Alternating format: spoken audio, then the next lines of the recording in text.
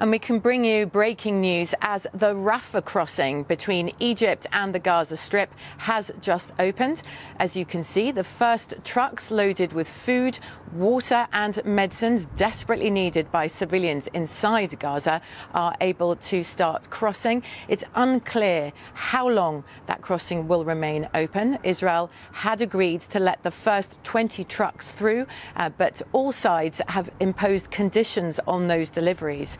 Israel sealed its borders with Gaza, so that means the Rafah crossing between Egypt and Gaza is the only way right now to let in vital aid supplies. One other big question is whether foreign passport holders and dual nationals, at least 600 of whom are American, according to the US State Department, may be allowed out through that crossing. Tamara Arafai from UNRWA, from the United Nations organization, gave us this update from her team on the ground in Gaza. Very tragic. 17 of my UNRWA colleagues were killed in the last 2 weeks. I would like to remind that UNRWA has 13,000 staff in Gaza. Most of them, almost all of them, minus a few, are themselves Gazans from Gaza.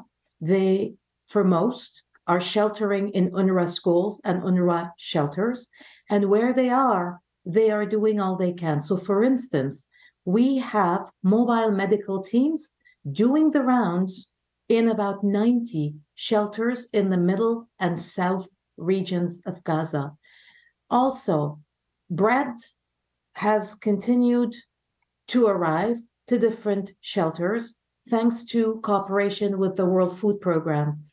But as Gaza is running out of clean water, people have been drinking water that is not fit for human consumption. And this also causes a huge risk for our ability and the WFP's ability and the bakery's ability to continue making bread if there is no clean water. Our call has been very clear.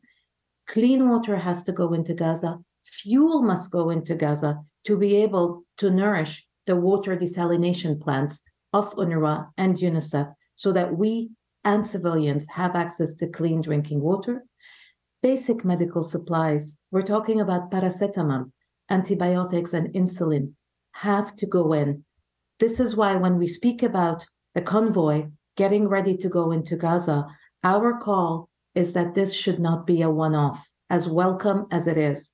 It should be a continuous, unimpeded, and safe access of aid convoys and personnel into the entire strip, north, middle, and south, not just the south. And that was Tamara Al-Rafai from the United Nations organization UNRWA, the key aid agency on the ground inside the Gaza Strip, talking about the need for aid.